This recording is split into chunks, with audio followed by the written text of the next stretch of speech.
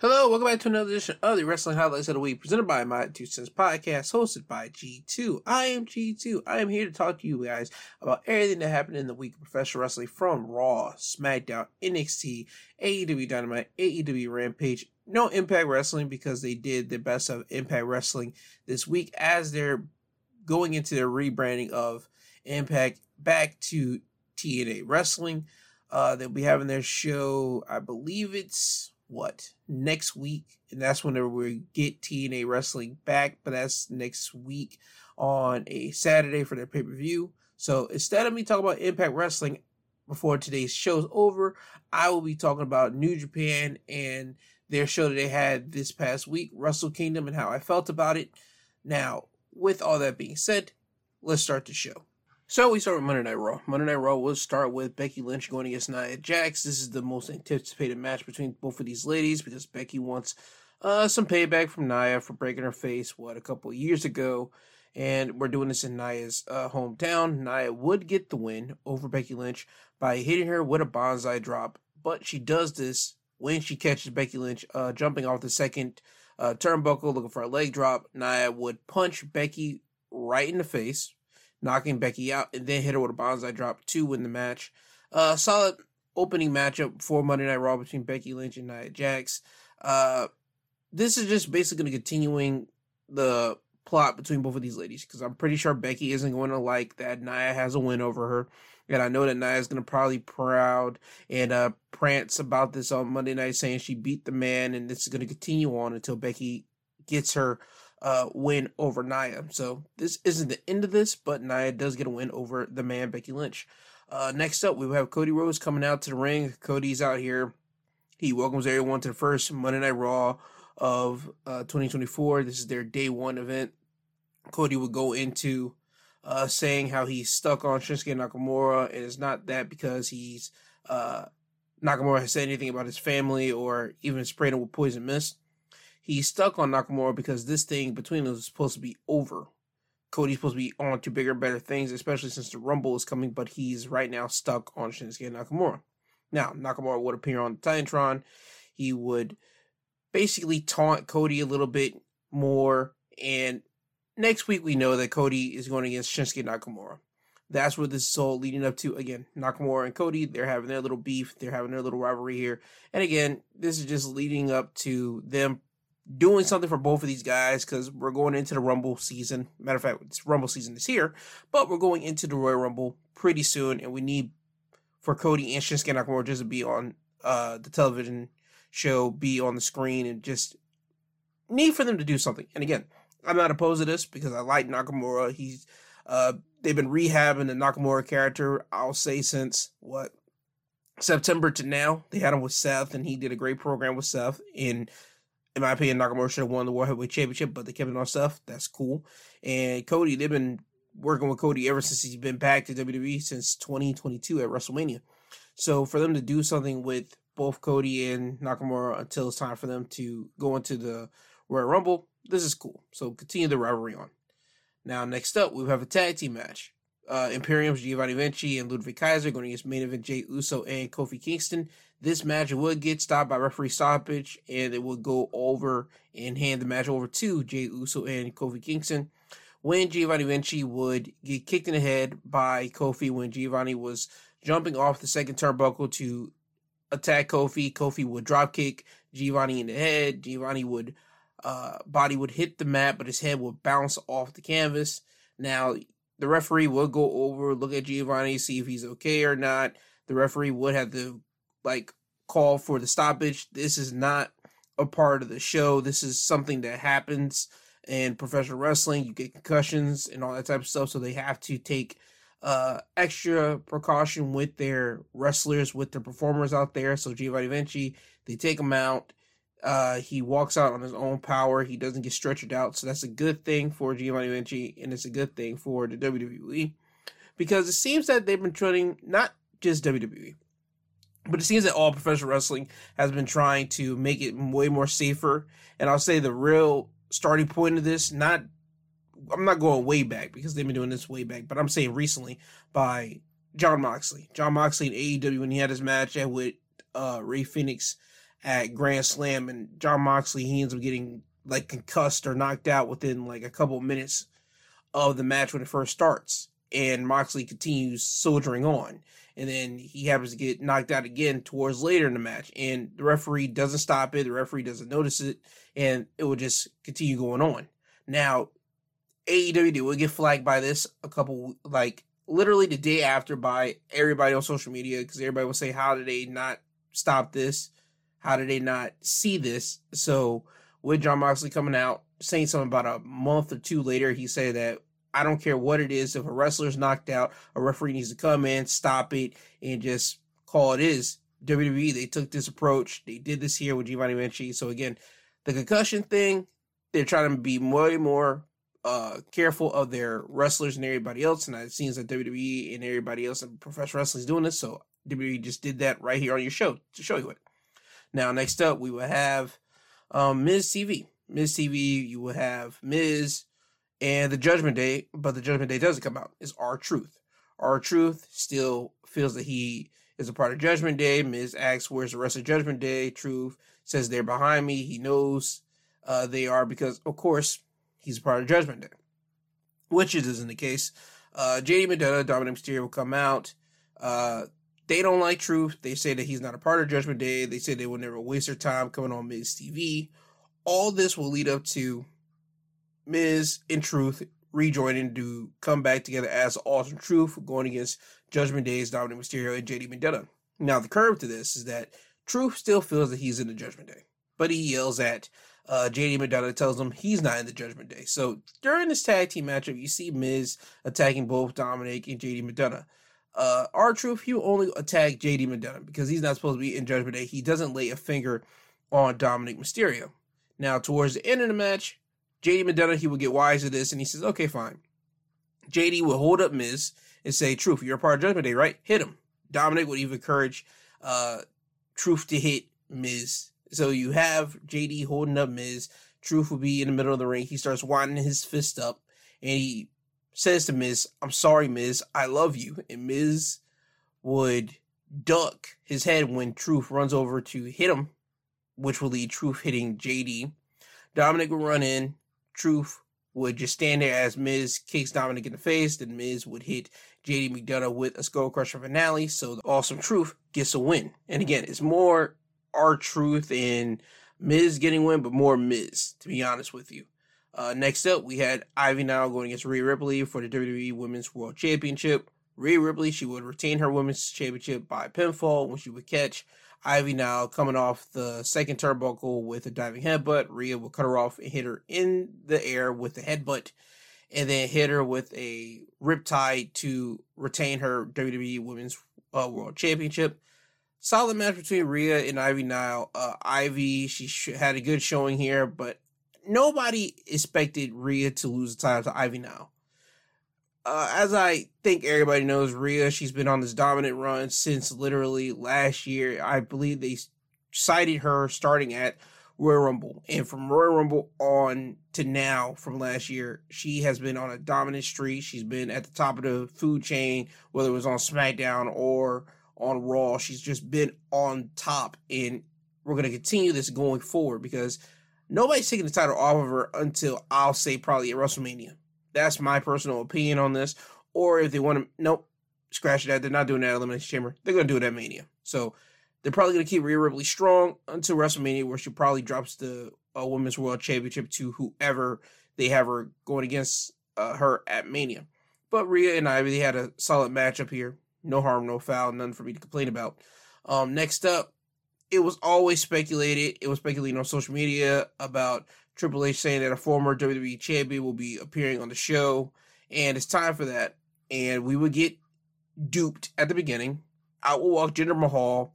Everybody wouldn't feel this. Jinder would get on the microphone and start getting at the crowd in attendance for saying how disappointed they are in his return. And he would just start getting on a rant about the USA, the typical foreigner USA stuff. He would get cut off, though, by a returning Dwayne The Rock Johnson. Now, whenever they hit the "if you smell," the whole crowd just busts out their seat. You hear this audible pop that everybody just starts cheering and everything. They even have a video, if you go on social media for this, of the ring announcer, Samantha Irvine. I believe is her name. Don't misquote me on this. Her name is a Samantha, but you will see her whenever they hit "if you smell," she just like quickly pops out of her chair like she's a fan. I don't think she knew about The Rock showing up. And if she did, she played it up perfectly. Rock comes down. He speaks about America, how Jinder Mahal is trying to talk trash about America, saying how in this great country you could come here and talk bad about this country, while in other countries you can't do that.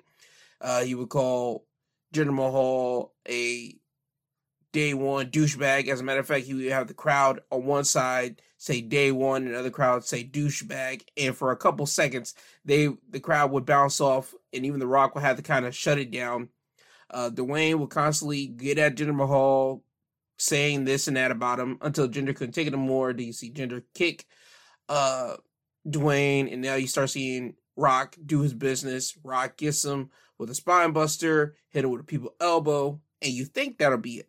But that isn't it. The Rock would pick up the microphone and he would finally talk about something that we have been waiting for him to talk about for some time. San Diego, I love you. Tonight, after all this ass kicking, The Rock is going to go out in San Diego. I'm a little hungry. I'm going to go get something to eat. When The Rock goes out to get something to eat tonight in San Diego, should The Rock sit in a booth, or should The Rock sit at the bar?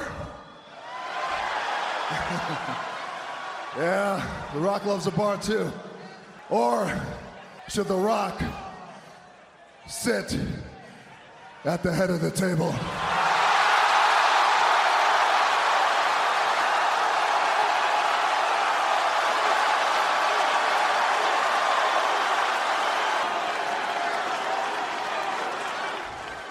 I love you too, San Diego, and that's what I thought. If you smell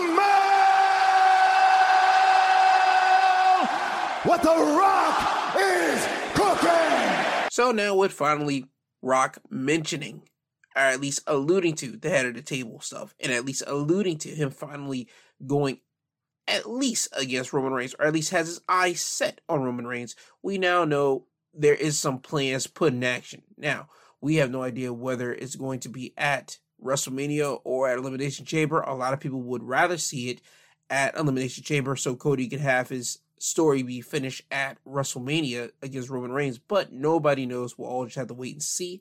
But I'm glad they finally are doing Rock and Roman. That's was something that's been on the list for some time now, so I'm glad they're finally making their way onto that. Now, next up after this, we will have a tag team match. Natalya and Tegan Nox going against Shayna Baszler and Zoe Starks. Shayna and Zoe would win the match by pinfall. When Shayna Baszler would have Tegan Nox and German suplex her, and Zoe would grab Tegan and hit her with a Z360 to win the match for her team. So it seemed that Shayna Baszler and Zoe Starks are at least moving up the ranks to challenge for the WWE Women's Tag Team Champions. That's where I think this is all leading up to. Now, we go to the main event. It's for the WWE World Heavyweight Championship. We have Drew McIntyre going against Seth Rollins. Seth Rollins, he would retain his World Heavyweight Championship by pinfall when Seth Rollins would hit Drew McIntyre with a curb stomp to retain his World Heavyweight Championship. Drew and Seth, they had a good match. You know what time it is. Drew and Seth, they don't ever really have bad matches. It's a rare miss when they do have a bad match, but this match was good. And you would have Damian Priest. He would try to come down and he would cash in his Money in the Bank briefcase, but Drew McIntyre, he would stop that. He would hit Damian Priest with a Claymore kick outside of the ring. He would hit Dominic with a belly-to-belly suplex. And then when Drew got back in the ring, he would hit Seth with a Claymore kick. And you would think at this moment Drew was going to win the World Heavyweight Championship, but no. He gets overzealous. He, in his pin, he would pull Seth's leg so far up that Seth's foot would hit the second rope and like lay on there. The referee would see it and he would stop his count. If Drew didn't pull Seth's leg so far up, he would have became the new World Heavyweight Champion. But since that happened, that wasn't the case. So now we're going to have to wait and see who Drew blames for him not becoming World Heavyweight Champion now.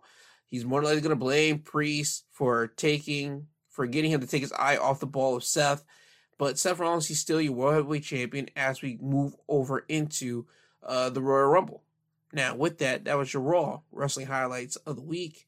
And now we move over into NXT, where NXT had their New Year's Evil show, and it was plagued by, I'll say, an injury and a missing competitor.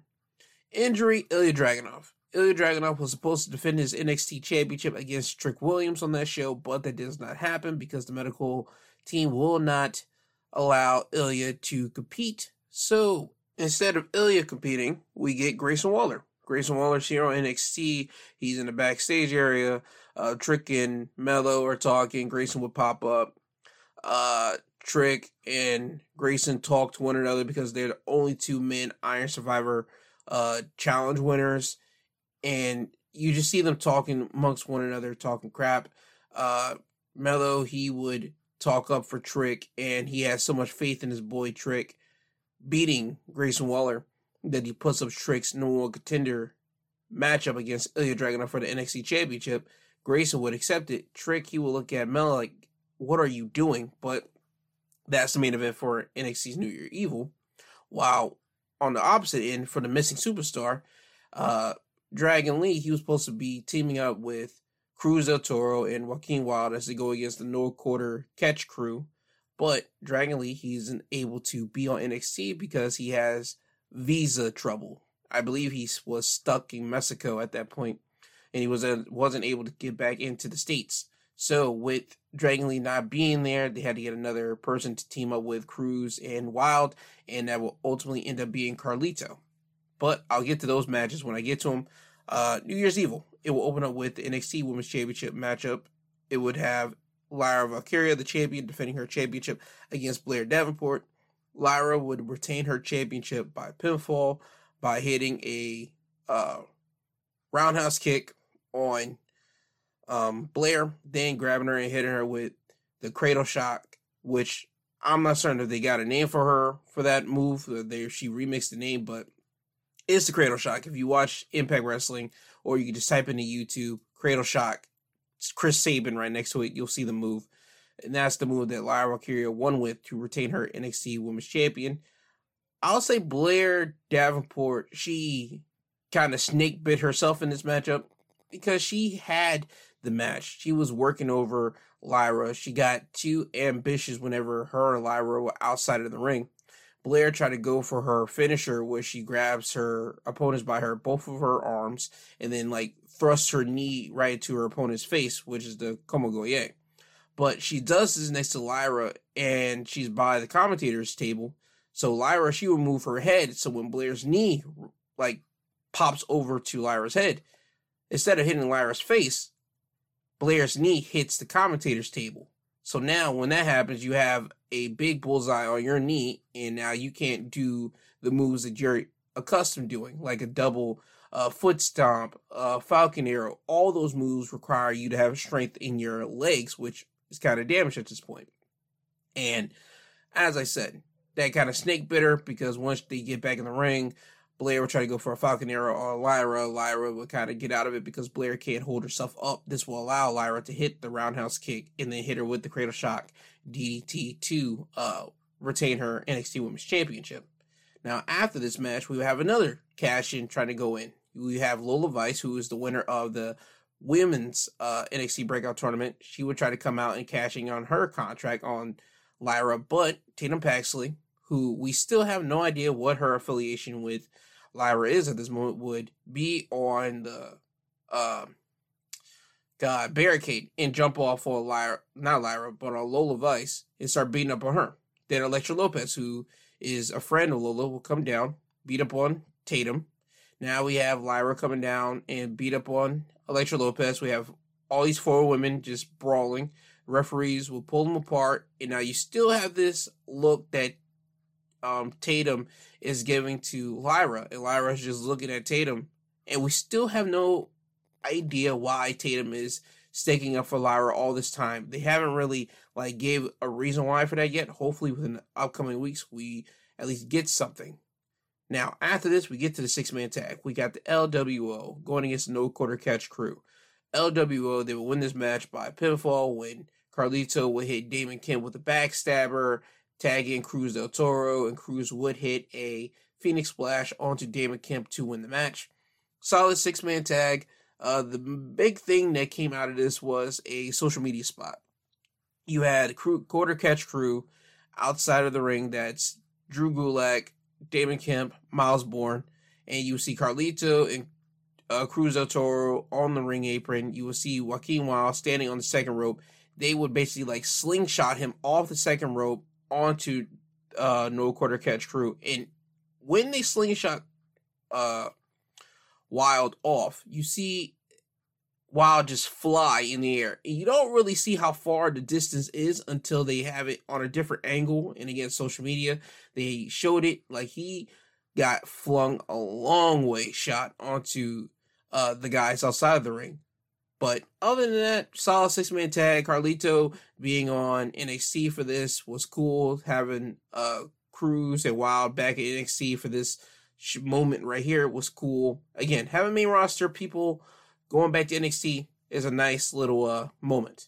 Now, next matchup, we had Ariana Grace going against Roxanne Perez.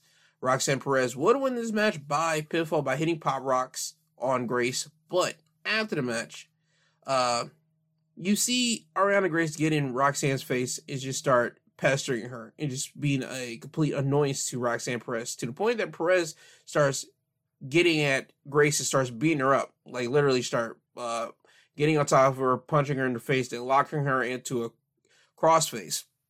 And on commentary, you see Booker T, who is a trainer of Roxanne Perez. He is trying to tell the referee, hey, yo, get in there, separate it, because he knows the outcome of this was going to happen if the referee doesn't break this up and see Roxanne continue to beat up on Grace.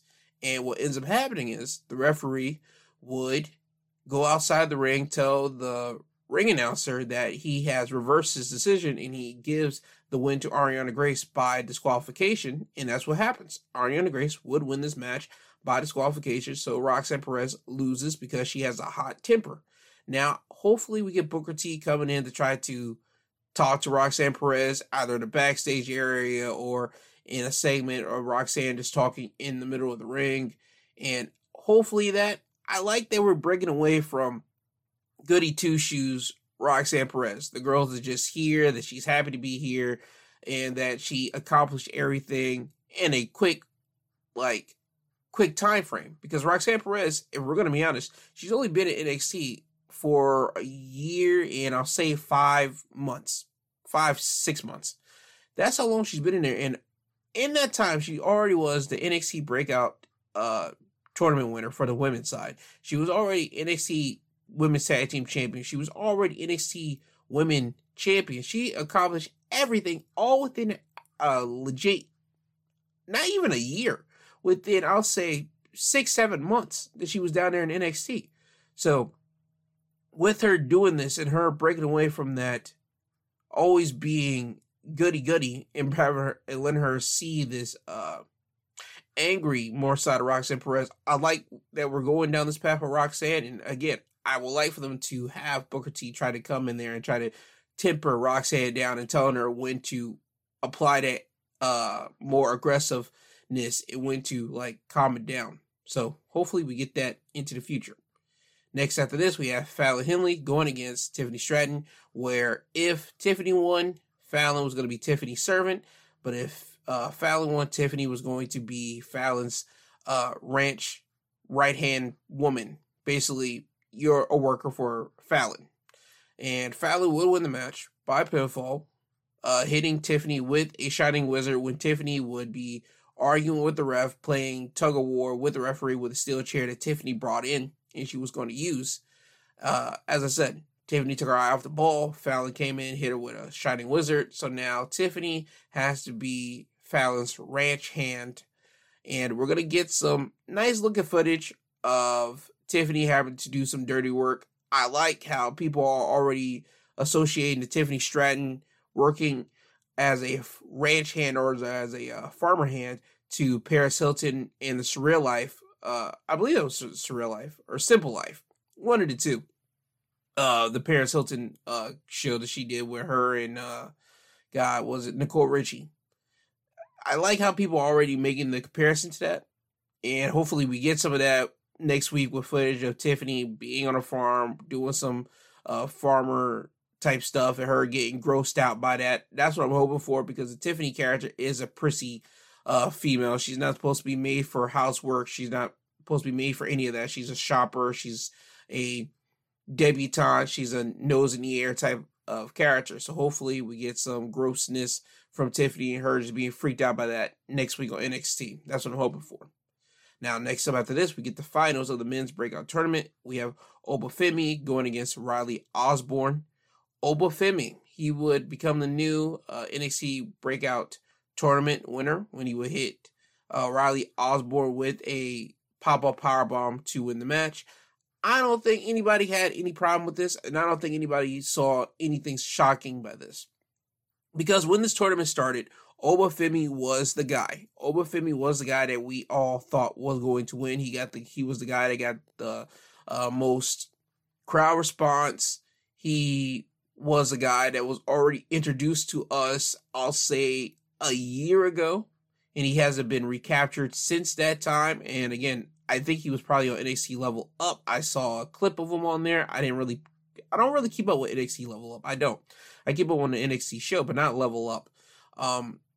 But Obafemi, he beat Riley Osborne. He now has a shot to cash in this breakout tournament contract whenever he feels like it on the NXT Championship or the NXT North American Championship. And with Obafemi having this contract, I don't think anybody will have a problem with him actually going after the NXT Championship at any point in time, because Obafemi is a big dude. He's a powerhouse. He is nothing but power. And I can see them just hot-shotting him up to the NXT Championship, or I can see them having to wait and have them go and slowly build and burn, just like they did with Carmelo Hayes, and had him cash in for the NXT North American Championship. I can see it be either way, but I'm happy that Obafemi did win the tournament, because it was kind of a clear... That was kind of like the clear winner, to be honest. But yeah, I'm glad for Obafemi. Now, next up after this, we get to our main event. We have Grayson Waller going against Trick Williams, number one contenders match for the NXT Championship. Trick Williams would retain his number one contendership by hitting Grayson Waller with a running knee. Now, we would get interference from both Carmelo Hayes and Kevin Owens. When Trick Williams was ready for Grayson Waller to get up so he could hit him with his running knee, you see Carmelo Hayes run down to the ring, get on the ring apron, talk to Trick, and this was a strike Trick, and this will allow Grayson Waller to roll out of the ring, and he's just catching his breath, and he's just waiting for Trick to stop talking to Melo so he can do his finish, which is a run-in rolling stunner. Now, as he's catching his breath, he would turn his head, and standing right there is Kevin Owens with his cast. Kevin Owens would pop Grayson Waller in the head with his cast, throw Grayson Waller into the ring, and this will allow Trick Williams to run over, hit a jumping knee on Grayson Waller, and pin Grayson Waller to retain his number one contender as the NXT champion. I think we're going to get more of Carmelo trying to cost Trick the number one contendership, because you can see even after the match, as Trick is celebrating, Melo, he is standing on the outside of the ring, not getting in the ring and celebrating with his boy. He's standing outside of the ring. He lifts his head up slightly, then lifts it back down, looking at the ground, and he has to do the slow clapping for Trick. I think Carmelo doesn't want to attack Trick. I think Carmelo knows deep down inside that Trick is his friend, but you see the ambition in Melo. You see that again, Melo, he's always been the guy, been in the spotlight. Trick's always been the guy that's been his side guy. He's been the guy that has done all the entrance speaking for him, did all that type of stuff. But now with the spotlight being on Trick, you can see that Melo isn't really digging it. So again, I think we're going to see more of that until we finally get the time where Melo's going to turn on Trick, to be honest. If we never get Melo turning on Trick, I think that would be a shock to everyone, but this is professional wrestling. People turn on one another, and it always makes for good storyline methods and good storytelling. So we're waiting for Ilya whenever they put Ilya back on TV to go against Trick for the NXT Championship, but right now we're still dealing with Melo messing with Trick and trying to cost him that number one contendership. So with that being said, that was your New Year's Evil edition of NXT. Oh yeah, by the way, NXT next week, it was announced that they will be bringing back the Dusty Tag Team Classic. And so far, as of right now, the teams that are in this are Idris, Anafe, and Malik Blade, Nathan Frazier, and Axiom. You have Chase U being represented by Duke Hudson and Riley Osborne. The other team that's in there is a team of Baron Corbin and Braun Breaker. They have decided to come together. Corbin more than less than Braun, because Corbin tried to get Braun to side with him because both of them are hated by the people and that they can just dominate this thing and win tag team gold. So you got them now in the tournament. They got a couple more teams that has to be announced in this thing. But yeah, those are the teams so far that have entered the Dusty Tag Team Classic, which will be starting next week on NXT. Now, with that out of the way, now we go over into AEW Dynamite. This is the Dynamite that has the follow-up from AEW World's End, and AEW would show off a video package or a video of the new AEW World Champion Samoa Joe talking backstage after he beat MJF. He basically stating that this is his show now, this is his promotion, he's the new face of this franchise. So that's where we're at. We don't get no more Samoa Joe after this. He's not appearing on the show. Now, after we get the video playing, we would get Adam Cole, Wardlow, The Kingdom, and Roderick Strong to come out. And we finally get to hear from Adam Cole explaining why he did what he did to MJF at World's End. What? You guys don't have sympathy for me? Listen, I find it so ironic that so many people were disgusted, appalled, shocked by what happened at World's End, which to me means two things. One, you're all stupid, and two, you don't understand right from wrong. You think I'm the bad guy. You think we are the bad guys because I betrayed MJF. You know, MJF, the guy who has created more enemies in AEW than anyone ever, the guy who for years has run his mouth about every single person in that locker room and all of you, but I'm the bad guy. Listen, if that makes me the devil, then buy me a first-class ticket straight to hell. MJF is a narcissist. The only person that MJF cares about is MJF, and MJF, he's had his claws hooked into AEW for far too long, and I think it's about damn time there was a change. How could you, Adam? How could you? Well, there's a lot of reasons why I did what I did. First of all, the second MJF felt like he didn't need me anymore, he would have done the exact same thing to me. I just beat him to the punch. But that's the key word, need. Because Adam Cole never needed MJF. MJF needed Adam Cole. I sacrificed everything within that friendship. For God's sakes, that's how I broke my damn ankle. I'm the one who lost something, not him. MJF needed Adam Cole.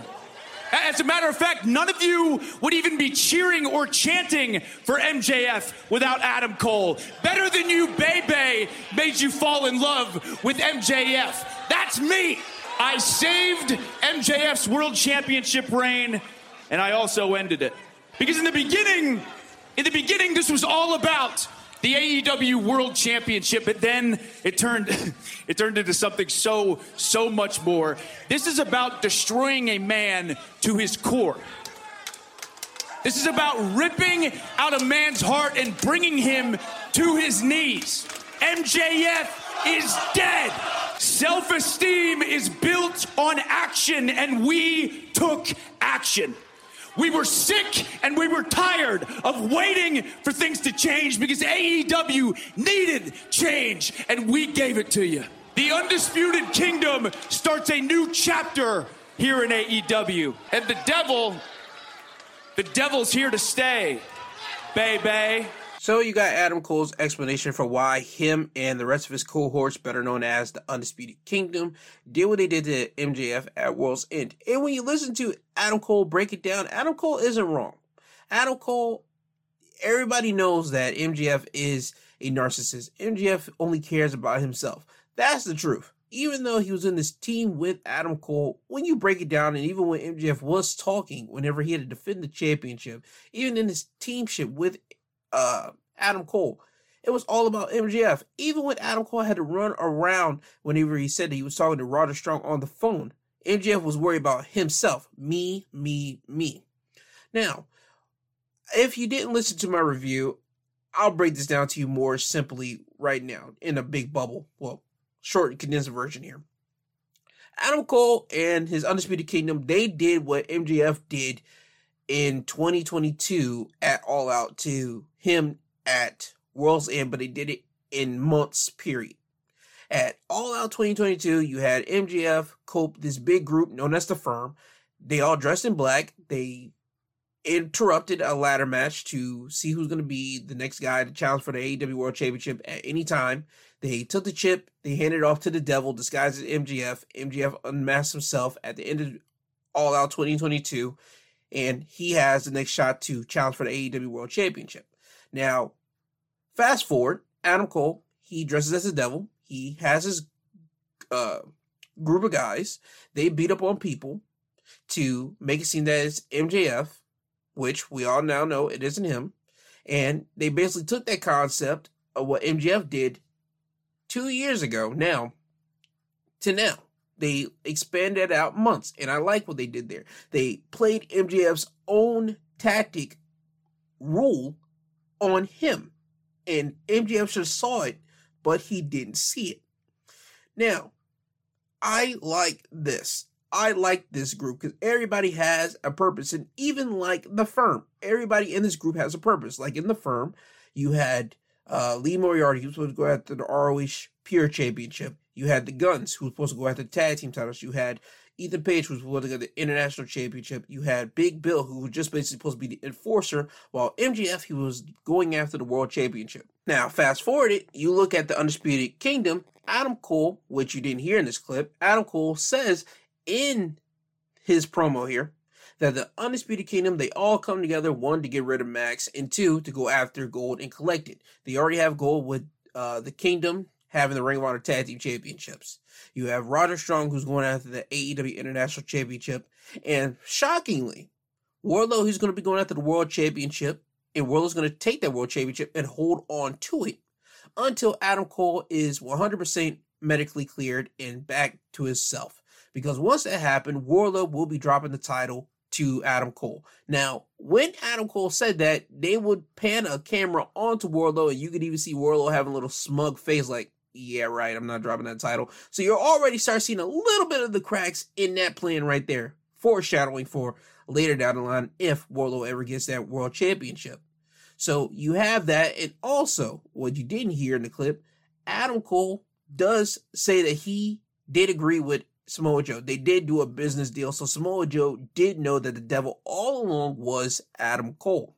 And Adam Cole does tell Joe that he hopes that Joe loses that championship before Wardlow gets to Joe, because it would suck to beat up a friend. So with that being the Undisputed Kingdom's mission statement, you have that.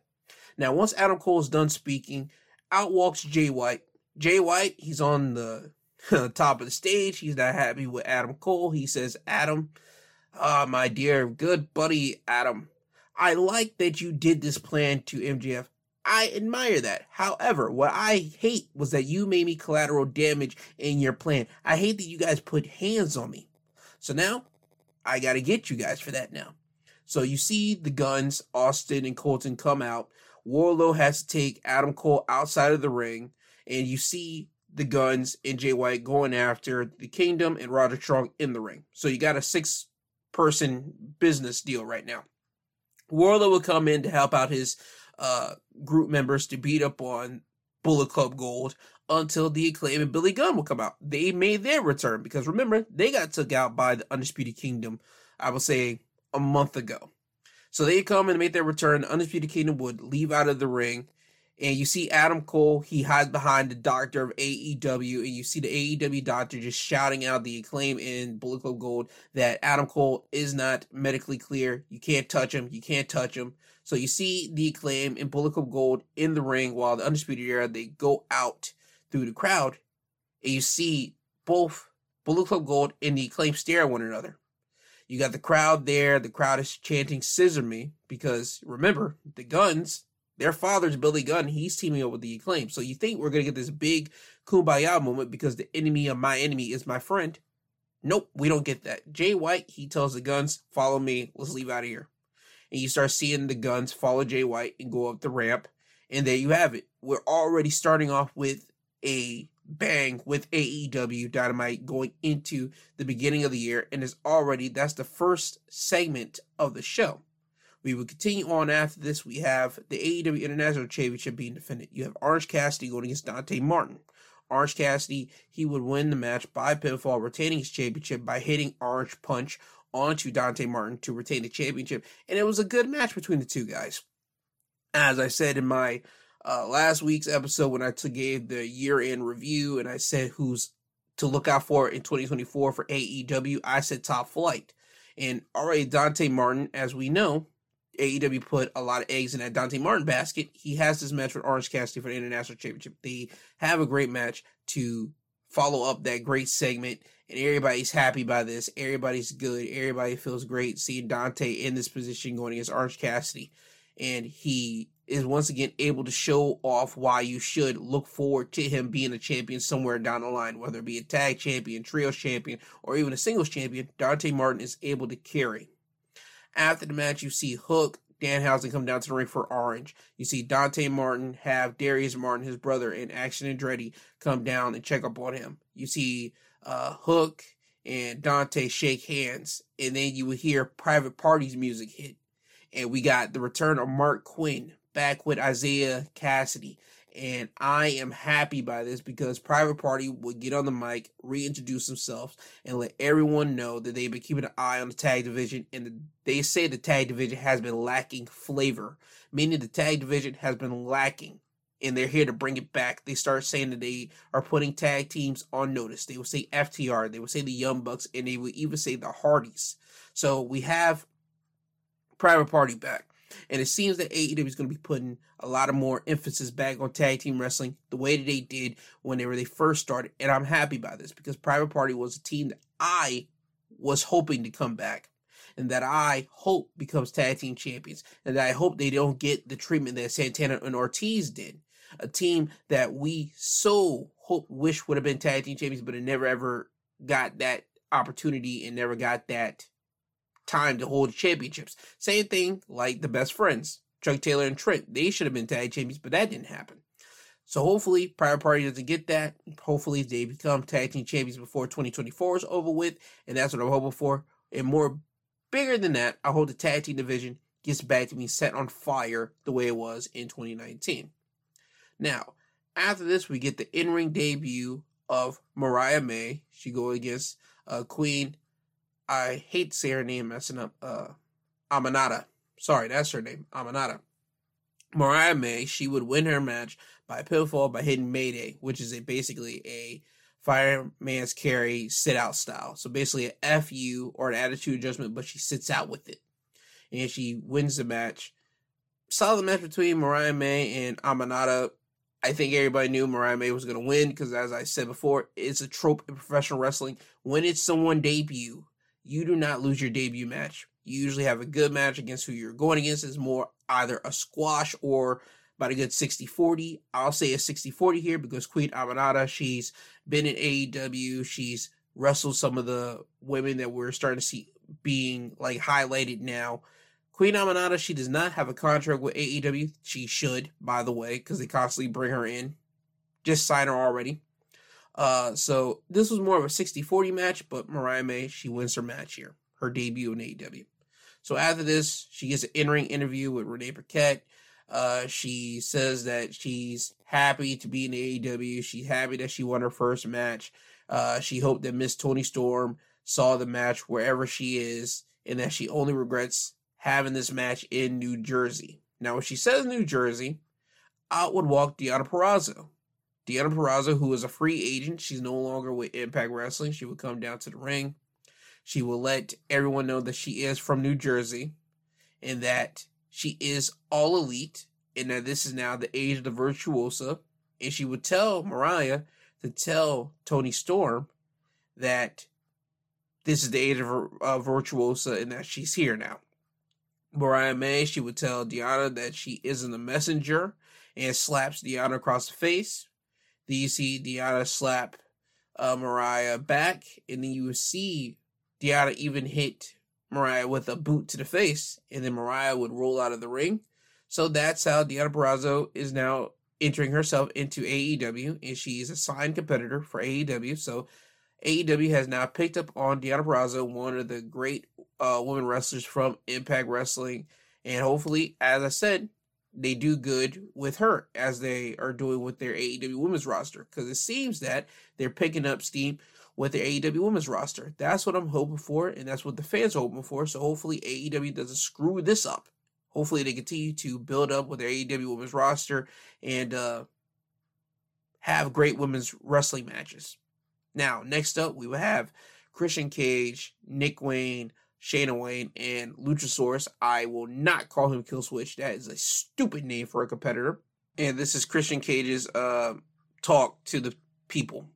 Christian Cage, he would thank Mama Wayne for being there for him at World's End. He would thank Nick Wayne for putting his body on the line for him at World's End, being put through a flaming table by Adam Copeland. And he would thank himself lastly for winning his match at World's End. And the funny thing is, as he's thanking Mama Wayne, and as he's thanking Nick Wayne, and as he's talking about the last person that he has to thank, he goes up to Luchasaurus and he just starts hyping this person up and yada, yada, yada. And he ultimately says he would like to thank himself. You see Luchasaurus get deflated, and you see the fans start chanting for Luchasaurus, and you see Luchasaurus start feeling it, and you just start like looking at the fans and looking at Christian and looking back at the fans, looking back at Christian. So you don't know if Luchasaurus is about to attack Christian here or not. Ultimately, he doesn't. Christian, he would give it up to Adam Copeland for giving him one hell of a fight at World's End and saying that both men have left a part of their soul that night. But here's the deal. Christian doesn't have a soul. Christian would even say that himself. And that he tells Adam that he is now at the back of the line. He's beaten Adam twice now, so he gets no more title shots for him. And Christian would say that he is the greatest champion in AEW. He's brought the TNT Championship to become the most prestigious championship in that company. And he's going to hold on to that championship until he decides to hand it off to Nick Wayne so he can carry on the family legacy. So Christian Cage, he is completely delusional. He has completely taken in Nick Wayne as his quote-unquote son. And the mother is completely, I'm not even going to say mind controlled, the mother's completely okay with it. This is crazy. Again, this is the TNA Christian Cage coalition factor, but just revved it up to another level. And this is Christian Cage at the masterful level of being a masterful manipulator. And again, I'm enjoying this, what Christian is doing. I can't wait to see who he goes against next. So we'll have to wait and see with that. Now, next up after this, we have Darby Allin going against Konosuke Takeshita. Don Callis was on commentary for this. This was a good match between both Takeshita and Darby Allin. Darby, he constantly gets thrown like a ragdoll. My God, Darby.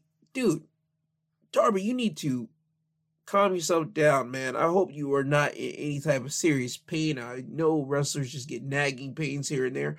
But Darby, he takes some gnarly stuff, man. Like during this match, my guy took a rolling German suplex from the walking aisle from Konosuke Takeshita. He would take I believe a Blue Thunder Bomb, and he would get hit with German suplexes in this ring. And the way that he lands on it, it just doesn't seem that flattering.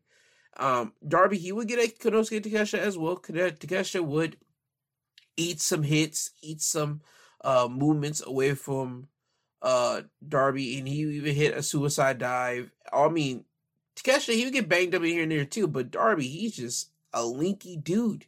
He needs to just calm it down off the taking bumps like that.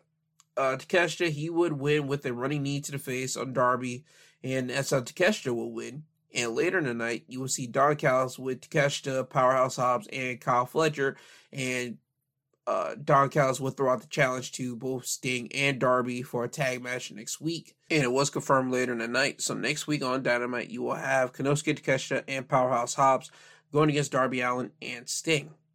Now, next after this, we have a fatal four-way matchup for the AEW Continental Crown No More Contenders match. You have Brian Cage, Brian Keith, El Hijo del Vikingo, and Trent Beretta in this matchup, while Eddie Kingston, the Continental Crown Champion, on commentary. Trent, he would win this match by pinfall by hitting Dude Buster onto Brian Keith to become the number one contender for the AEW Continental Crown Championship. Trent Beretta, this is his, I'm not going to say second time, but it seems like they're giving Trent more opportunities to go after championship gold. I believe, a month ago, he went against Christian Cage on, I believe, Rampage for the TNT Championship. He didn't get the job done.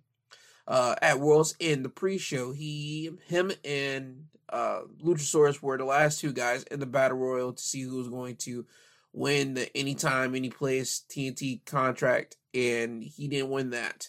In this, he wins against Brian Keith to become the number one contender for Eddie Kingston's Continental Crown Championship. I'm glad that they're constantly giving Trent something here. Trent is one of those guys that wants to, you see, is in his ambition to become a champion, and I hope that he gets that opportunity, but he's not going to beat Eddie Kingston. That match is going to happen on Collision, so I don't see Trent Beretta beating Kingston at all, but we'll have to wait and see. But again, we're not going to have a new champion on Collision. We're just not. Unless some freakish accident ends up happening to Kingston, which I'm not hoping for that at all. Now, after this, we will go over to the main event. We will have Daniel Garcia going against Swerve Strickland. We will have Daddy Magic on commentary, and we will have Prince Nana in Swerve's corner. Swerve, he will win this match by pinfall by hitting the JML driver. This was a great match between two guys that are hot on the AEW card that the fans truly care about. They care about Swerve because of his menacing look. They care about Swerve because of his aggression. They care about Swerve because of the Prince Nana Swerve dance. They care about Daniel Garcia because he has a great underdog mentality. They know Daniel Garcia is a great wrestler, and they like Daniel Garcia and his dance. At one point, you even get a little dance-off between Prince Nana and Daniel Garcia, and that would get the crowd just hyped and popping for that. But the competition between Daniel Garcia and Swerve Strickland is everything that you want, especially with, as I said, two guys that are just the hot of the trot of AEW right now. I mean, those are two guys that you will say, like, okay, you see what they're doing with Swerve. You see why they like Swerve. You see why the fans want Swerve to be world champion next. You see it. And you see that on the flip side, Daniel Garcia, he's a guy that's been a technical guy. He's been in AEW, I'll say, for about 2 years now. He's been a guy that, okay, we know he's a good technical wrestler. When he joined JAS and did the whole sports entertainer deal, and now he just added the dance to his repertoire, you can see where his trajectory is going next. You see why the fans love him, and you see it from the match here when Swerve is beating up on Daniel Garcia towards the end of the match. He gives him a house call, like the running side kick to the head. He gives him the Swerve stomp, and the Swerve stomp usually puts people away. That doesn't happen. So you see Swerve give him another house call, doesn't put him away. And now even gets Swerve to the point like, screw it, I gotta hit him with the JML driver. He got to pull the big Joker out, and he does it. And he hits Daniel Garcia with it, and he gets the 1, 2, 3. Daniel Garcia is the true underdog, and that's just what is happening with Daniel Garcia. And everybody in professional wrestling loves a good underdog character, underdog story, and that's what they're doing with Daniel Garcia. So with Daniel Garcia being an underdog, losing to Swerve in the fashion that he did do it, a competitive fashion, you can see Daniel Garcia probably being on more AEW Dynamites in 2024. Now, after the win from Swerve, you see Swerve standing up, and he extends his hand out to Daniel Garcia. Daniel Garcia, he gets up, holds his head, and you see him slowly going over to reach over to shake Swerve's hand, but Nana, he would come in and just low blows Daniel Garcia. Now you see not both. Swerve is putting the boots to Daniel. Nana gets a microphone. Danny Magic comes in. Swerve will beat up on Danny Magic, and then you see both Garcia and Magic roll out of the ring. Nana would say a couple words, and then you hear Adam Page's music hit, the Hangman. Hangman's in a bad mood because he wants to get at Adam Cole, but he can't get at Adam Cole. So the next best person, he gets at Swerve, because Swerve has made his life a living hell as well.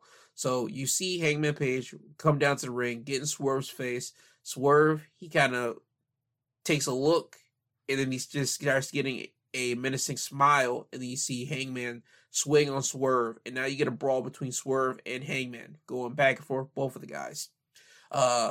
Backstage officials and backstage people, personnel will come out to separate each man from each other. Hangman, he will break away from it, get at Swerve. Security would grab it. Hangman, Swerve will break away from his security, get at Hangman, and now that's how Dynamite will end. This was a great Dynamite to follow up with AEW World's End, because this set a lot of things going into 2024. It set up a new heel faction of AEW Undisputed Kingdom. You have Deonna Purrazzo now in AEW. You have Private Party back. You have Swerve Strickland, again, stamping his name to be the next AEW World Champion. You have Hangman Page wanted to get revenge. You have the Acclaim wanting revenge. You have Bullet Club Gold wanting revenge. I mean, you set up a lot of things going into 2024. So, again, this is a great way for AEW to follow the success of AEW World's End, especially after that final conclusion that we saw, and hopefully they continue this momentum going into the rest of 2024. So with that being said, that was your AEW Dynamite wrestling highlights of the week. Now we're off to SmackDown. SmackDown would open up with them doing a recap of The Rock showing up on Monday Night Raw, talking about the head of the table stuff. So you know what comes up next. You will see Roman Reigns' vehicle drive into the building.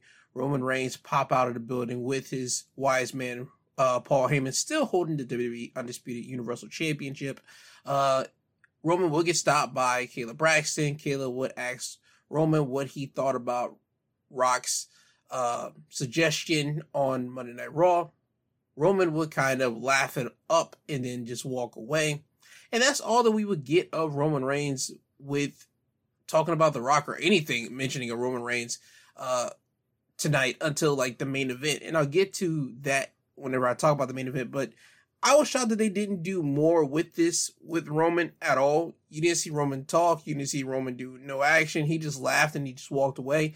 You didn't get him and his cousins, Jimmy and Solo, a Bloodline locker room segment, any of that this episode. That was kind of weird for me. I thought they would have at least done something, but I think they're probably going to save it up more. And since this is a New Year's resolution or revolution, one of the two, special for SmackDown, I think they were trying to focus more on the in-ring action. That's the reason why we didn't get a lot of Roman Reigns on that episode. But again, was kind of weird, but I understand kind of. But now, after that, we'll get to the show. We will start off with the finals for the United States tournament.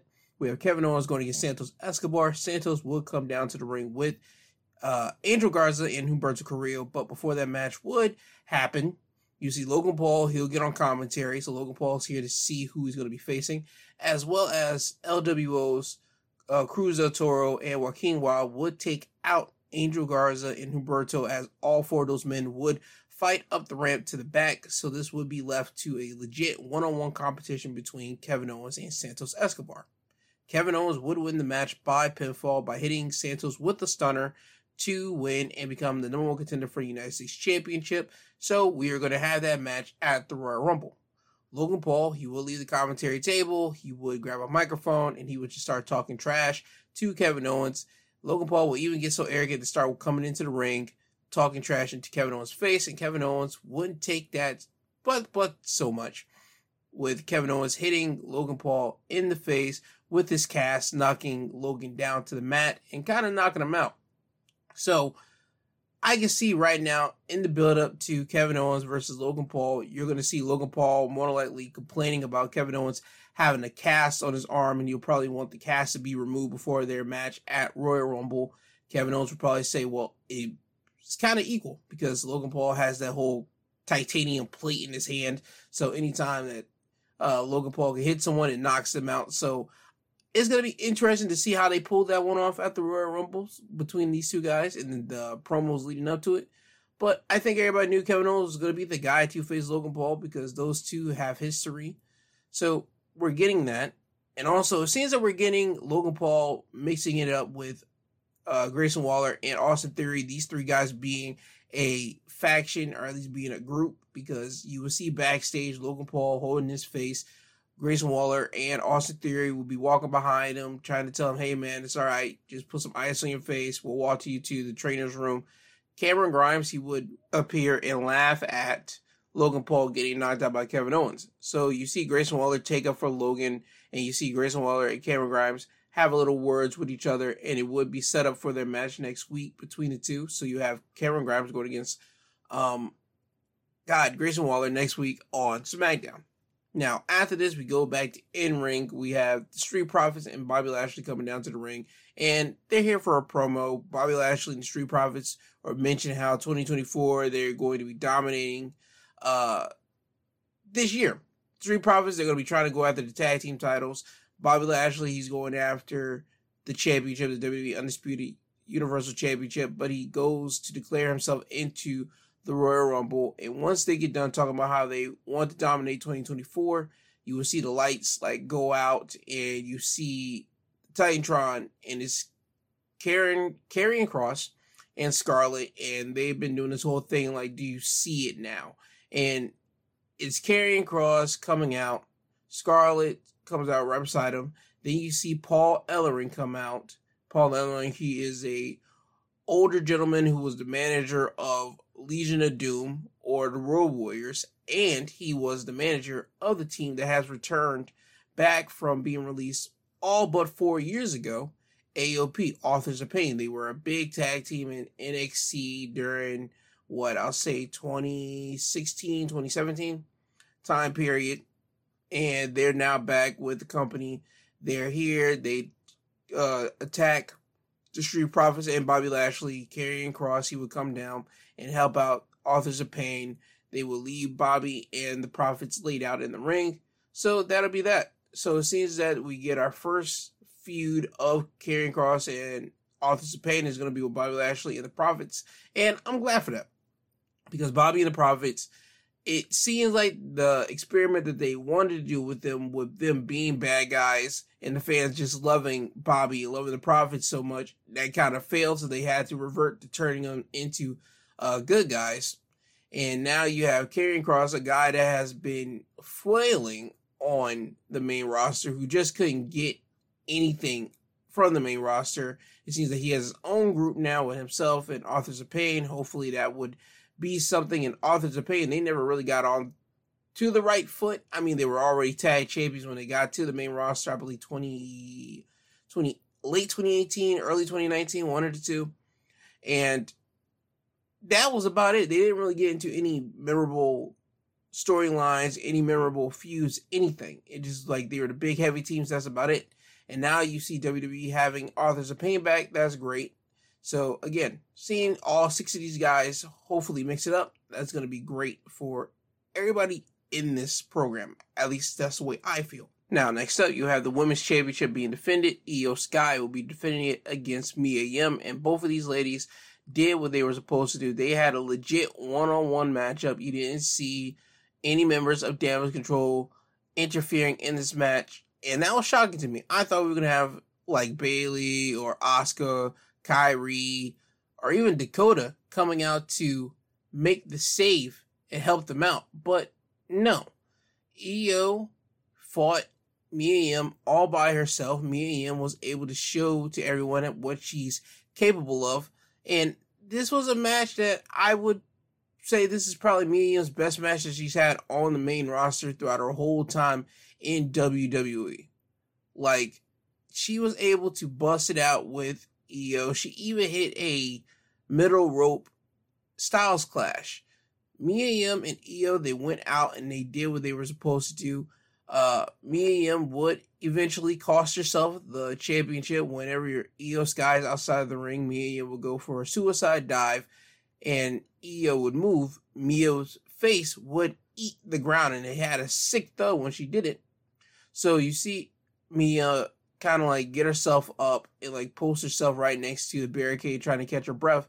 But then you see Io looking at Mia, running over and hit her with a running double knees to the face, then roll her into the ring and then hit a over the moonsault onto Mia to retain her championship. So Io is still your women's champion, and that, as I said, was a great match. And I would say if you like women's wrestling, you probably want to go and check that one out.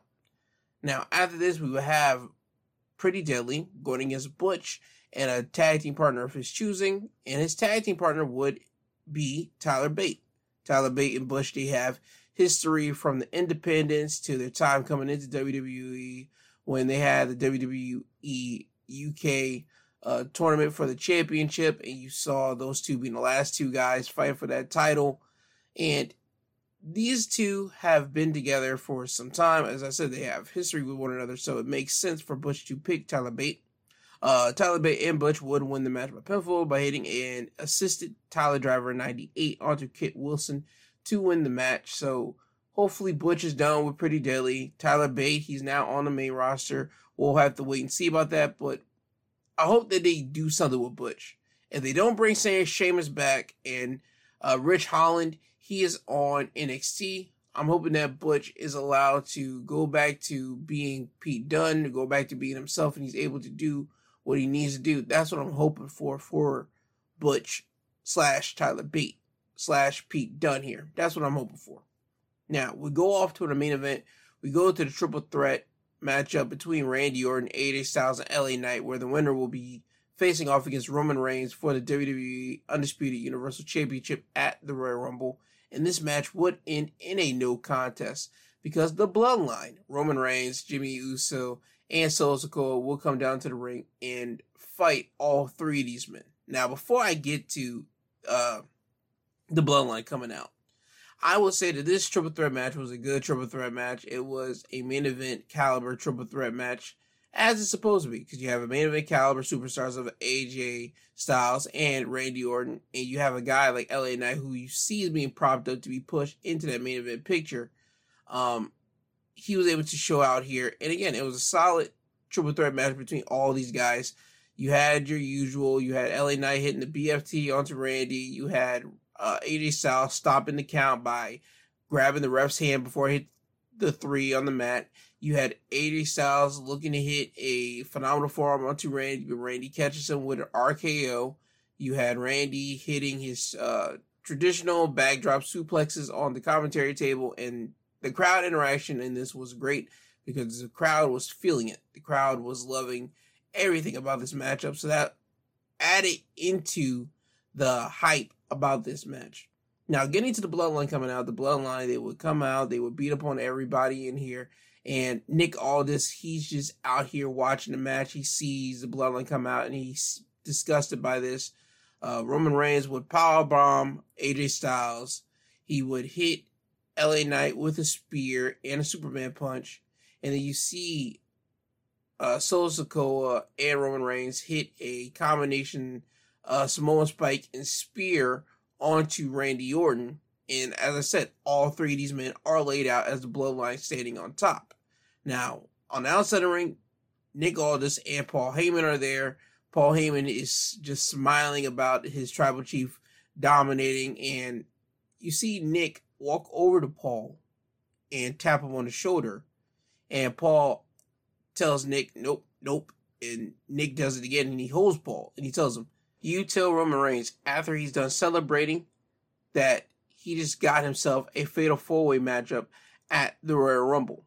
So you see Paul look startled by this news, and Nick Aldis will walk away. So now we know what's going to happen at the Royal Rumble. Roman Reigns will be defending his WWE Undisputed Universal Championship against Randy Orton, LA Knight, and AJ Styles. Now, at first, I didn't think this match was going to happen. I thought, okay, we were going to get Roman going against AJ, and then Roman going against Randy at Elimination Chamber. But since now The Rock has been added into the fold, a lot of things has changed. I think at first, me personally, I would have had AJ then Randy at Elimination Chamber, and then we would have mixed it up to Roman going against Cody or something like that at WrestleMania. But since, as I said, Roman Reigns and The Rock is kind of penciled in to do something down the line, we're going to get this fatal 4-way match at Royal Rumble, and I'm not mad at it. I think everybody knows that Roman's going to retain his championship, but there is this possibility in this fatal 4-way matchup that Roman could lose his championship without him being pinned. So that's the best thing about this fatal 4-way matchup. I think it's going to add a lot of curiosity to what is going to happen, who's going to walk out the WWE Undisputed Universal Champion. And I like that they add that little touch of that, because when you think about it, Rock and Roman, they don't have to fight for the championship. They're fighting for who is at the head of the table, who truly is. But adding the championship, it just adds something. But again, they don't have to do it that way. So who knows? We'll have to wait and see when Royal Rumble happens. It's still got some weeks for that. But yeah, we'll wait and see by that. But that's how SmackDown will end. And that's your SmackDown Wrestling Highlights of the week. And now we move over to AEW Rampage. We will start off with a trios matchup. It's the Hardys and Mark Briscoe going against Butcher, Blade, and Kip Sabian. Mark Briscoe and the Hardys would win the match by pinfall when Matt Hardy would hit Kip Sabian with a Twist of Fate. Jeff Hardy would hit Kip with a Swanton Bomb, and then Mark Briscoe would finish it with a Foggy Bow onto Kip Sabian to win the match for his team. Now, next up, you have a tag matchup of Chris Statlander and Willow Nightingale are going against two indie female opponents. Chris Statlander and Willow Nightingale would win this match by pinfall when Chris will hit a roundhouse kick on one of the ladies, and then Willow will grab the said lady and hit her with a spine buster to win the match. Now, the thing about this is that it's not really focused on Willow and Chris Statlander. This thing is focused on Stokely Hathaway. Stokely would do the ring announcement for this matchup. He would do the ring introduction, and he will give a big flirtatious style of introduction for Chris Statlander. And then after he's done talking about Chris Statlander, he would just say, and her partner, Willow Nightingale. So this match is for basically Stokely just to try to romance Chris. And Chris isn't having any of it. Chris slaps Stokely behind the head after he gives the ring introduction, and the match happens. And after the match is done, you see Stokely try to go into the ring, hold up Chris's hand. Chris would kind of grab her hand away from Stokely. So again, we're getting this flirty type of storyline from Stokely going in after like Chris. Do I think it's going to work? I have no idea. I like Stokely with his introduction to Chris, and even adding a little R&B flair into it, trying to do the whole "who yeah" thing. Like I believe it was Keith Sweat. Even the commentating team would make note of that. So again, Stokely, he's an entertaining guy. I just want to see what this is going to lead into for Chris Statlander, Stokely, and even Willow Nightingale, to be honest. Now, next up, we will have the match that seems to constantly happen whenever they just want to throw a women's match up there. We'll have Hikaru Shida going against Anna Jay. Hikaru Shida would win the match by pinfall by hitting the katana onto Anna Jay to win the matchup. No more needs to be said about that. Again, they constantly throw that matchup just out there. They constantly just throw Anna Jay versus Hikaru Shida. It seems that we saw that match, I want to say, 2 months ago. And if I saw that match 2 months ago and I'm able to remember that match 2 months ago, don't have it up on here. You could have had Anna Jay face any other woman, but you wanted to do Shida. I understand AEW loves Shida. Hell, I love Shida too.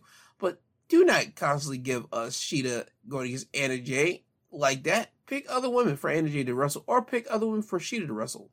That's all I'm asking for. Now, we go off to our main event for the Pure Championship. We'll have Wheeler Yuta defending the title against Commander. Wheeler Yuta would retain his Ring of Honor Pure Championship by submission. Wheeler Yuta will lock in a Kimura lock onto Commander, and Commander's got one more rope break to use. He will use it, and after he uses that rope break, you will see Commander hold on to the ropes, and there's nothing that the ref can do because he used up all his 3 referee stoppages. So now Commander's up to just by himself, and as he's holding onto the ropes, Yuta wouldn't let go of the submission, which would lead to Commander tapping out, and Yuta would hold on to still being Ring of Honor Pure Champion. Now, with that, that's your AEW Rampage Wrestling Highlights of the Week. And before I get you guys out of here, I want to talk a little bit about New Japan. New Japan had their big WrestleMania-ish show. It was New Japan Wrestle Kingdom 18. Wrestle Kingdom this year was not like last year. For me, I feel that the matches on this year Wrestle Kingdom card wasn't as memorable. I mean, the only match for me that I might pop back and watch again will have to be Okada and Bryan Danielson. Other than that, every other match on here was okay. You had Catch 2-2, which is TJP and Francesco Akira defeating Bullet Club War Dogs, Drilla Maloney and Clark Connors to win the IWGP Junior Tag Team Championships. You had Hiroshi Tanahashi defeating Zack Sabre Jr., who was the New Japan World Television Champion, to become the new New Japan World Television Champion. So Tanahashi is your new TV champion for New Japan, and also Tanahashi is your New Japan Pro Wrestling president. He's like a real guy standing in office for New Japan, so Tanahashi has that position now in New Japan. So congratulations to the ace. You had Yuya Uemura defeating Yota Tsuji, and when you look at Yota Tsuji and you look at Yuya Uemura, you would think Tsuji should win that matchup, but they're trying to tell the story of how Tsuji came into New Japan from his excursion earlier this year, all cocksure, ready to take over, but he wasn't ready. He lost to Sonata. He lost to Ospreay for the U.S. Championship, and now he even lost to Yuya Uemura, who came back to New Japan from his excursion later in the year, around November. And Yuya Uemura, he's a guy that just does the basics. He handles everything, crafts it nicely, and that's the story that of this match, even commentary will let the people know of. And with Yuya Uemura beating Tsuji, Tsuji's going to have to rethink his decisions now. Now, after that, you'll have Evil and Ren Narita of the House of Torture going against Shota Umino and Kaito Kiyomiya. Kiyomiya is a guy that wrestles for Pro Wrestling Noah. He happens to show up on New Japan, so I think that New Japan has a business relationship with Pro Wrestling Noah. So this match, it was all right. Again, nothing more needs to be said here. Evil and Ren Narita defeated Shota Umino and Kaito Kiyomiya. Next up, you had the Never Openweight Championship being defended. You had Shingo Takagi defending the title against Tama Tonga. Tama Tonga, he would beat Shingo to become the new Never Openweight Champion. But the funny thing about this is that after this match will happen, you get Tama Tonga have a press conference, or at least do his backstage interview with the press, and he will let them know that he has, basically, this is his last month in New Japan. So January is his last month there, and he plans on leaving New Japan to be closer to his family in the United States. So expect Tama Tonga to probably pull up in WWE because that's where his friends are. Carl Anderson, Doc Gallows, AJ Styles, Finn Balor. I mean, so I expect Tama to be in WWE, if not in February. At least we'll see him probably by March or April. And hopefully he doesn't get the NXT treatment, or hopefully he bypass all that and just make it to the main roster, because Tama Tonga, he ain't got all time like that. Just hurry up and put him on the main roster to side with his boy AJ, Luke, Gallows, and Carl Anderson, and let them just do what they're supposed to do. So, also, I would like to know who Tama Tonga is going to drop the new Never Openweight Championship to. That's a question that I would like to know, so hopefully we'll get that very soon. Next up, we have the unification match. Winner takes all. The IWGP Tag Team Champions, Bushiman, which is Hiroki Goto, and Yoshihashi going against the strong Openweight Tag Team Champions, the Gorilla of Destiny, which is El Phantasmo and Hikuleo. Hikuleo and El Phantasmo would win the match, becoming your new IWGP Tag Team Champions. So you got El Phantasmo and Hikuleo being the new tag champions. Hikuleo being the brother of Tama Tonga. Tama was able to see his brother capture like major tag team goal, no longer just the strong openweight championship, but actually the championship that himself, Tama, and his other brother Tonga Loa held, and now you see his other brother Hikuleo holding the tag titles that he held. That was probably a good feeling for Tama to see, probably backstage. And yeah, it was good for Hikuleo to have this match. Good for Hikuleo to win the tag titles with El Phantasmo. Now, after this match, you would see Nick Nemeth, formerly known as Dolph Ziggler, pull up with his brother Ryan Nemeth, and they would watch the rest of the show at least to a certain point. And I'll get to that reason in a minute when I say that. Next match, what we have is IWGP Junior Heavyweight Championship. You have El Desperado going against Hiromu Takahashi. El Desperado would win the IWGP Junior Heavyweight Champion. Congratulations to Desperado. He's a guy that I feel that this was his time to win at Wrestle Kingdom, because like the IWGP Junior Heavyweight Championship has always been, at least in my eyes, kind of like apart with Hiromu Takahashi. It needed to go to someone else. It needed to feel the touch of a different individual. So with Desperado beating Takahashi at Wrestle Kingdom, I'm glad for him to have that. I'm glad for him to have this moment as your new IWGP Junior Heavyweight Champion. Next up, we have a three-way matchup between David Finlay, Will Ospreay, Jon Moxley to crown the new and inaugural IWGP Global Heavyweight Champion. David Finlay would do this, and that's kind of not a shocking thing, because Will Ospreay and Jon Moxley, they're both AEW guys. This was Will Ospreay's last Wrestle Kingdom as a full active member of the IWGP New Japan roster. And David Finlay, he's the only guy out of this three-way unit that is a guy that's signed to New Japan. So for David Finlay to beat both Will Ospreay and Jon Moxley, it was predictable to see, at least in my personal opinion. And after the match, you would see David Finlay hold up the Global Championship. He would leave the ring, and he would get in the face of Nick Nemeth, formerly known as Dolph Ziggler. So you see those two trade words with each other. David Finlay, he would shove Nick.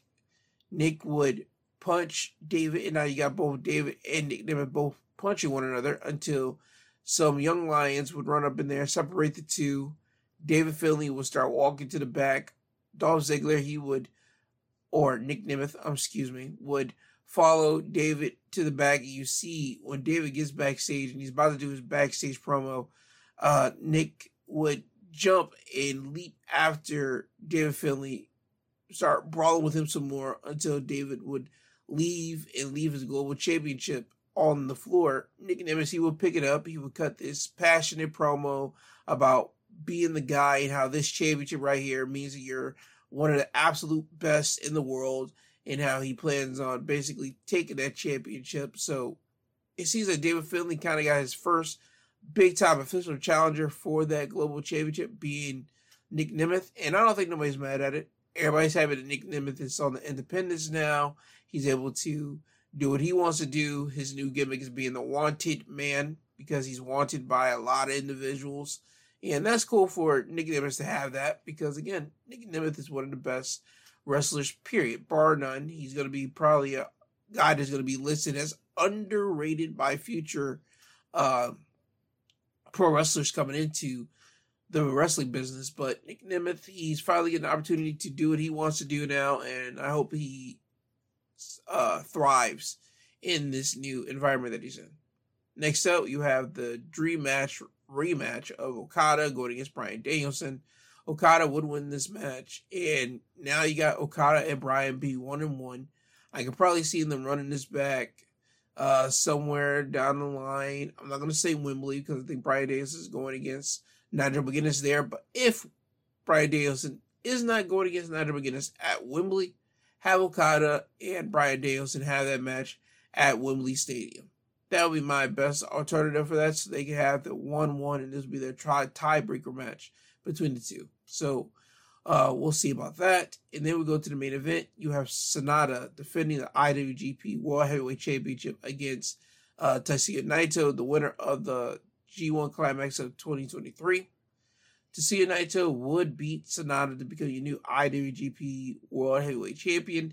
This is kind of long overdue, 4 years overdue, because last time Naito would beat or be the IWGP World Champion was when he won the titles during 2020, before the pandemic even happened. I'll say a couple months before it happened. And once the pandemic happened, that killed all of Naito's momentum, that killed Naito's championship reign, and that's whenever he dropped the title to Evil. And as I said, Naito, he hasn't been able to get to that top final spot. And even when he won the championship in 2020, he was attacked by Kenta. And Kenta let Naito know that he was going after those championships that he was holding at the time. And now with Naito winning the championship here against Sanada, hopefully Naito was able to get the ring roll call that he was kind of hoping for. But before that happened, you would see Evil attack Naito and Dick Togo helping out Evil. Sanada, he would pop in, beat up on Evil, and then Naito would hit Dick Togo right in the dick with a running kick to eliminate Dick Togo. Naito, he will be left standing tall. He would do his roll call of Los Ingobernables de Japón, and that's how Wrestle Kingdom would end. Wrestle Kingdom was, as I said, it was good, but I don't think nothing really was like outstanding like that. The only thing, as I said, that I think I might go back and watch is Okada and Bryan Danielson. Other than that, everything else on this card was okay. It didn't have a big standout match like last year's Wrestle Kingdom, where you had Will Ospreay going against Kenny Omega for the IWGP United States Championship, and Jay White going against Okada in the main event. They didn't have that here, but they were able to make do with what they can, so that's all I can say for New Japan. Also, before I get off of New Japan and get you guys completely out of here, Matt Riddle, he's going to be up in New Japan soon, because at New Year's Dash, that's Wrestle Kingdom's, New Japan's Raw after their big show, like they're after their Wrestle Kingdom. You see Tanahashi have a match. He wins and retains his television championship, and you see a video playing on the Titantron, and it's of Matt Riddle. Matthew Riddle would let Tanahashi know that he's going to be coming after him and that New Japan should expect him soon. Tanahashi would agree, but he would say that he has no idea who Matthew Riddle is, so he has to look up who Matthew Riddle is. So we have that going right here. You have Nick Nemeth popping his head into New Japan, and now you got Matthew Riddle popping into New Japan. And also you had last year Mercedes Moné popping up into New Japan. New Japan is starting to build itself up, and hopefully they continue more with that. They continue to put a lot of eggs in the basket of Bullet Club War Dog. They put eggs in the basket of Los Ingobernables de Japón. They put eggs in the basket of the remaining members of the United Empire. That's what I'm hoping for with New Japan, because these are the groups that's going to carry your company into 2024 and beyond. That's the way I feel about it, but we'll have to wait and see about that. And if you want to know more about New Japan, check out a YouTuber named Wrestling Rantin'. He's a guy that I follow for a lot of New Japan news. Whenever I don't have enough time to look at it like that, I go to him and I watch him explain what's going down in New Japan. So go check out Wrestling Rantin' YouTube page, and you'll see him talk about New Japan. Now, with all that being covered, it's time for me to get you guys out of here. I hope you guys have a great Saturday. I hope you guys are safe if you're in the Northeast right now. told it's supposed to be snowing and raining coming towards your way. Please be careful. Please be safe. Have all the stuff you're supposed to have so you can stay inside your house whenever it starts snowing. And for everybody else around the world and around the country, I hope you guys are safe. I hope you guys have a great rest of year 2024. It just started, and we have a whole lot of things that just popped off in 2024, which I'll be talking about tomorrow on my Sunday episode. I hope you guys have a great rest of your day today. Be careful, be kind, be nice to everyone as much as you can. This has been your Wrestling Highlights of the Week, presented by My Two Cents Podcast, hosted by G2. I have been G2. I just want to say I love you guys. Have a great rest of your day, and you'll hear from me soon.